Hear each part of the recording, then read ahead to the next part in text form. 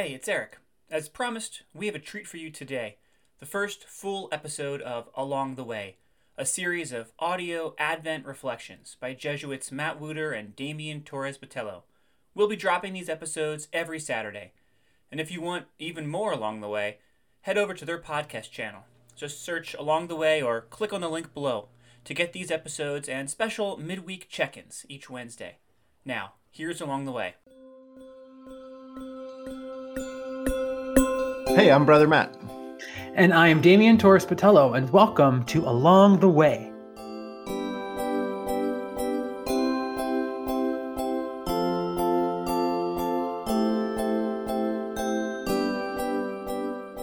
We are in the first Sunday of Advent, and we are excited to start this journey along the way with you.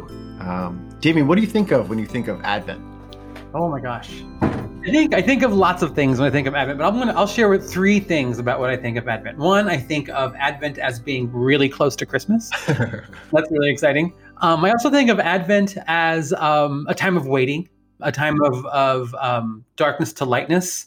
And then I also think of Advent as kind of like a wintry Lent.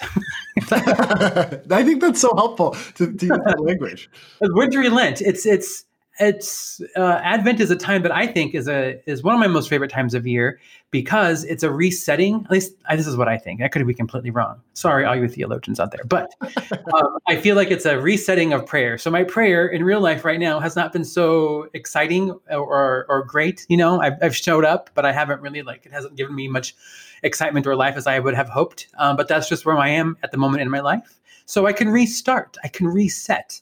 And Advent gives me that time to do that in this time of waiting and anticipation. Totally. It's like the spiritual rolling the clocks back.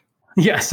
Yes. It feels a little awkward at first. You wake up too late, but you're getting your stuff in order. And actually, we hear that in the gospel this week about getting the house in order. And I think getting it in order. That's kind of what Advent is. You can't rush it. You know what's coming. We're all excited for what's coming, and we know the ending. Christmas trees have been in Target since August. Yeah. Absolutely. And I think there's a great beauty in an intentional time, this liturgical season, right? We know it's 4 weeks. Mm-hmm. It's not shorter or longer. We know it's 4 weeks, and we know what we're leading to. And so there's kind of this great invitation for what do we want to do, right? So we decorate our house to get ready.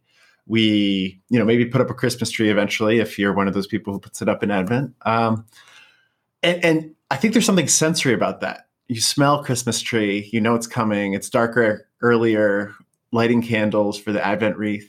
There's this sensory getting the house ready. And I also think Advent can be a great time to get our insides ready, get our spirit right. Yes, absolutely. And you're so right, especially with the smells and the Advent wreath. And even if you're a family that, like my family, when I grew up, we had those calendars that you could punch the hole. Oh, yeah. And then there was gross chocolate in there. It's always great. Yes. But that was somehow tasted like Advent, and it tasted so good, and it made me excited because I knew that at the end of Advent, each day there was almost a bigger piece of chocolate, a better piece of chocolate.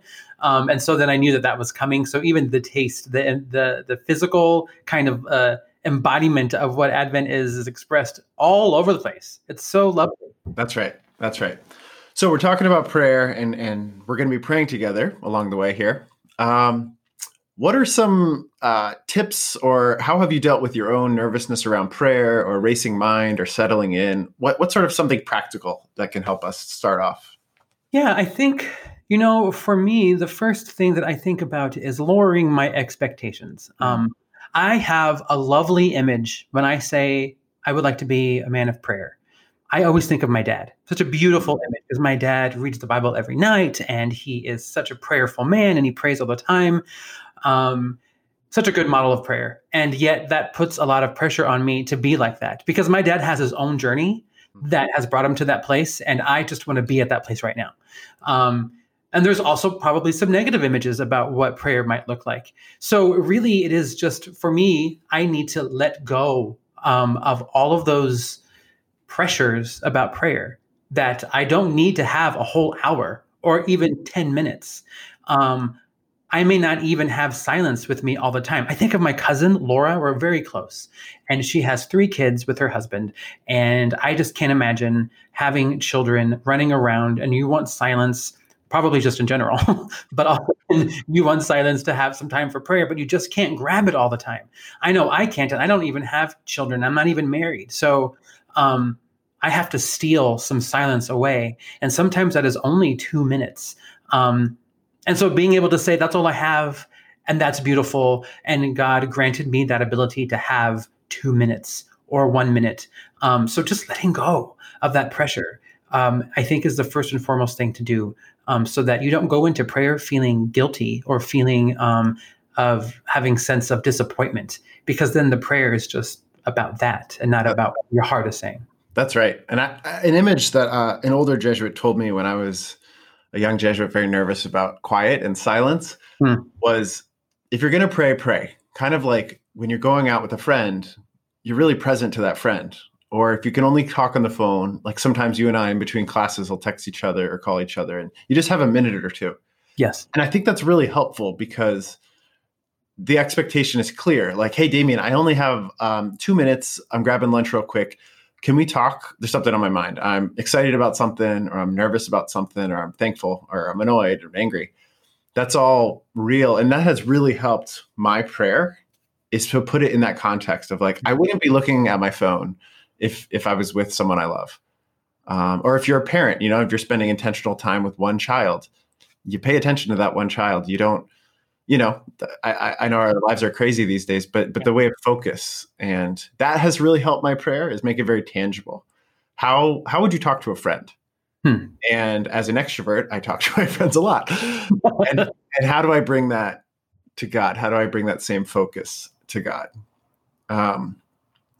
Damien, do you want to do a little overview of this weekend's readings? Yeah, and I think it's so wonderful that you just said being intentional with your time with God, because in our gospel on Sunday, Jesus opens us up by saying, be watchful, be alert, which I think is kind of a call to being intentional to how you are waiting for God, for Christ to come.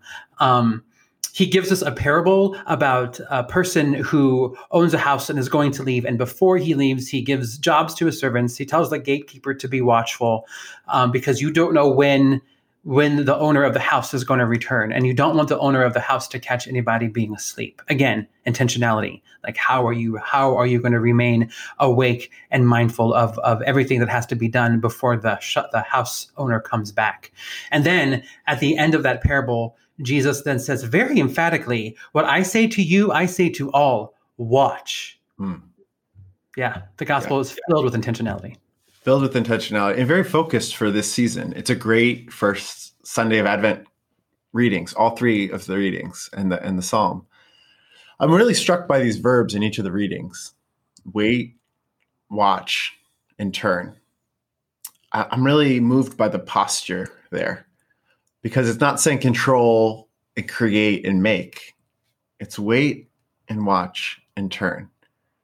And there's a slowing down that come with those words, because you're moving your body in such a way, you're turning your mind, you're watching. And we don't have control over that, because like you said, we don't know when God's coming to meet us. But we are invited to control what we can control, which is our own body language and where we are. And I'm really struck by that this is a time of turning back, as we said before, getting our habits different or trying on something new and waiting. And it's not like waiting, scrolling on your phone. It's pretty intentional, this waiting. And as you said, it's very emphatic, these verbs: wait and watch and turn. So take a moment, wherever you're at, if you are able, to center yourselves. And what do I mean by that? I mean by closing your eyes, taking a deep breath in, and then just letting it out. Taking a moment to recognize that you are in a new moment of your day, and that what brought you here is behind you, and that where you're going to go is right in front of you. And acknowledge that that's where you're at.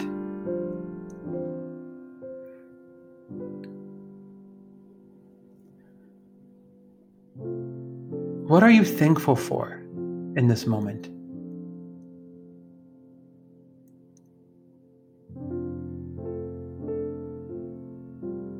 And in light of your gratitudes, what are you wanting to turn to and look towards?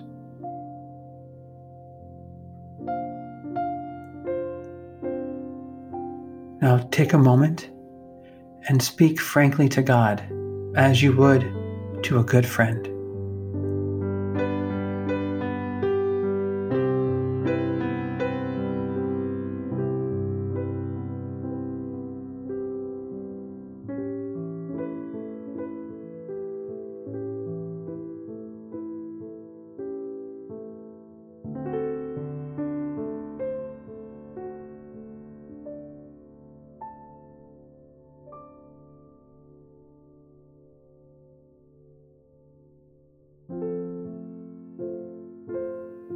Take a deep breath in and let it out. And welcome back. Thanks, Damien. That was so nice. Thanks for joining us this week. Let us know what you thought of this. We're going to be doing this twice a week for Advent. So send us a message or make a comment below. Thanks for joining us along the way. Bye.